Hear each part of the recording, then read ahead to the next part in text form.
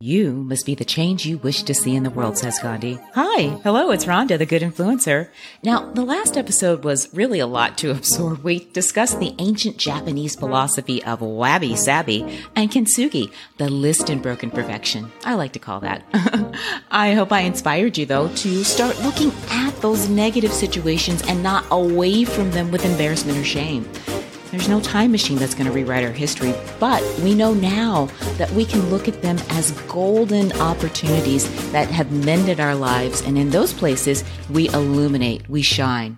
This week, however, I want to take a little lighter approach and talk a little bit about karmic positivity.